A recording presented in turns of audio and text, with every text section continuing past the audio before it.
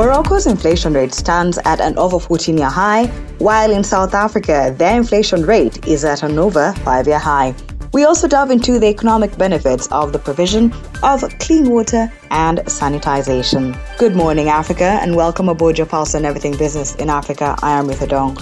For more, follow us on Twitter at The K Financial, and you can find me at Ruth Adong. Evidence of the economic benefits of the provision of clean water and sanitization have been provided in research by Vivid Economics and WaterAid. The report, Mission Critical, Invest in Water, Sanitization and Hygiene for a Healthy and Green Economic Recovery, showed that by simply ensuring everyone has somewhere to wash their hands with soap and water, productivity increases and billions of dollars in economic returns can be unlocked. Each dollar invested in water, sanitization and hygiene wash could generate up to $21 in return. According to the report, the global economy could generate up to $45 billion per year and reduce the spread of infections in a COVID-like epidemic by up to 20%. Olutayo Bankole Bolawole, WaterAid East Africa's regional director, joins us for this episode to expound on the ripple effects investment in WASH has over a cross-section of sectors like education, health, and climate change. I think one of the things we need to learn is that if you invest in WASH, let's look at it from the different sectors' point of view. The more investment we put in WASH, the less communicable diseases we would have, the less childhood diseases that will be taking them to the hospital and eventually dying. The more we invest in WASH, the more we can see that child mortality, infant mortality, even maternal mortality is reduced, because when there is water at each of the hospitals, it is clear that women are able to clean themselves better whilst they're waiting to have their baby, or even after they have their baby, they're not exposed to microbes that cause a lot of infections post-delivery and all of that. So for us, when you cost the amount of money that goes into treatment, for those who survive, that goes into treating women, treating babies, is huge.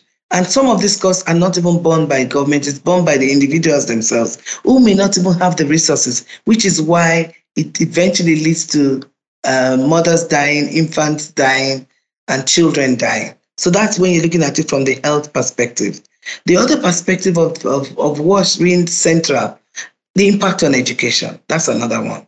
When you look at the fact that if there is no water in a school, for example, and girls are having their periods, most of the time, what our research has also told us and shown us is that at least 5 days in a month, girls miss out on school. Times that 5 days by 12 months in a year.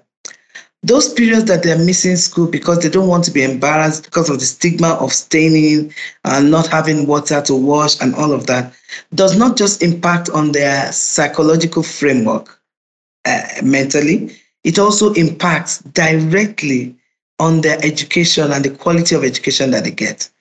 Let me give a scenario. If a girl goes to school and she has a period and she's thinking, oh, we are having tests today, and she has to rush home, she has missed the test. If her period comes during the time of examinations, she has missed the exams. So she either needs to repeat the class or drop out of school. At the end of the day, there's more burden of poverty on the family because the girl has not been able to reach her full potential in education in the first place, which means that, one, there's a burden of poverty there. Secondly, because she's not in school, she's not able to finish well, and therefore she becomes a burden to the community as well. Let's not forget also the fact that if a girl is not in school, already girls are marginalized naturally due to the patriarchal systems that we find ourselves in Africa and other parts of the world. So now imagine the additional burden of a girl that doesn't have access to education. And then that burden comes on government in the long run. So when you do the cost-benefit analysis in education, cost-benefit analysis in health, even when we are looking at it, let's even go the whole hog. Let's look at the impact on the environment and climate change. The fact that we don't have adequate wash facilities apart from having an impact when there's a lot of flooding, impact on our waters, especially if it's not sustainable wash and and climate-proof facilities. We have the waters being polluted with fecal matter and all kinds of pollutions, which makes the people to be sick in the long run because we are not climate-proofing the wash facilities. And so the impact on climate also, when you look at it and triangulate it with wash, you realize that most of the problems we have in East Africa in particular, and I'm still referring to the study, is either too much flooding, which of course has an impact on maintenance of the facilities that we have, or leading to diseases like cholera and all that, or we don't have water at all, which also leads to drought, which leads to people not being able to fend for themselves because it affects farming and all that, and children dying. So if you see where I'm coming from, you pick all of that and put it in the perspective that if WASH is right at the center of development, whether it is relating to gender, relating to health, relating to education, to climate, and all those sectors, if water is not provided and is not there, definitely there's a lot of costs that will be borne by governments, by all key stakeholders, that would then, when you balance the odds, you see that there's lots more poverty that will be that our people will be going through if we do not have WASH at the center. So I think with the little examples I've given you, you can see how when you balance the odds and you say, let every person have access to sustainable WASH services in every country, everywhere, and then see the ripple effect of that on all other sectors. It is huge. And a quick review of the other stories making it into the podcast. The economy of Ghana advanced by 3.3% from a year earlier in the first quarter of 2022, slowing from a 7% expansion in the previous period. It marks the weakest pace of growth since the last quarter of 2020, as activity slowed markedly in the industrial sector due to a decline in production of oil and gas. Slower growth was also recorded in services and agriculture. The nation is currently battling a set of challenges including runaway inflation, a depreciating local currency, and high public debt. The National Bank of Morocco held its benchmark interest rate at a record low of 1.5% at its June meeting in order to support the economy in the face of global uncertainties caused by the war and persistent inflationary pressures. Domestically, inflation is expected to reach 5.3% this year, driven by food and energy prices, before easing to 2% next year. Its underlying component could reach 5.2% in 2022 and then return to 2.5% in the following year. Meanwhile, economic growth is seen falling by 1% this year due to drought before improving to 4% next year, compared with 7.9% in 2021. Drought has reduced Morocco's cereal harvest this year by 69% to 3.2 million tons from last year, according to the Agriculture Ministry forecast. Staying with Morocco, its annual inflation rate stands at an over 14-year high of 5.9% in May of 2022, unchanged from the previous month, whilst prices slowed a bit for food and non-alcoholic beverages and housing and utilities. Costs climbed further for clothing and footwear, furnishings, transport, recreation and culture, and miscellaneous goods and services. On a monthly basis, consumer prices were up 0.3%, following a 1.8% rise in the previous month.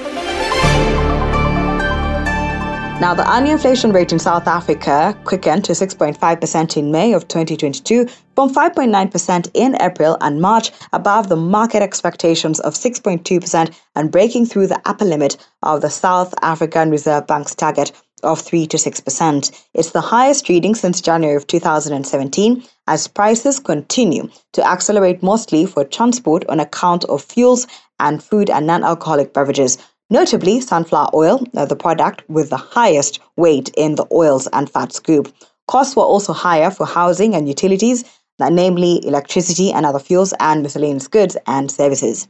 The annual core inflation, which excludes prices of food, non-alcoholic beverages, fuel and energy, rose to 4.1% in May, the highest since August of 2019, from 3.9% in the prior month. On a monthly basis, consumer prices were up 0.7% after increasing 0.6% in April and above market forecasts of a 0.3% rise. The Johannesburg Stock Exchange All Share Index showed about 1.6% to close the day at 65,713, following two consecutive sessions of gains as recession fears resurged amid the prospect of aggressive monetary policies. Fed Chair Jerome Powell told Congress that the central bank will continue to move aggressively and expeditiously until compelling evidence that inflation is slowing despite the risk of recession. Commodity-linked stocks and tech firms were the main draggers. Locally, South Africa's state power utility Eskom said it would extend rotational power cuts until Sunday night after 4 more of its generation units broke down.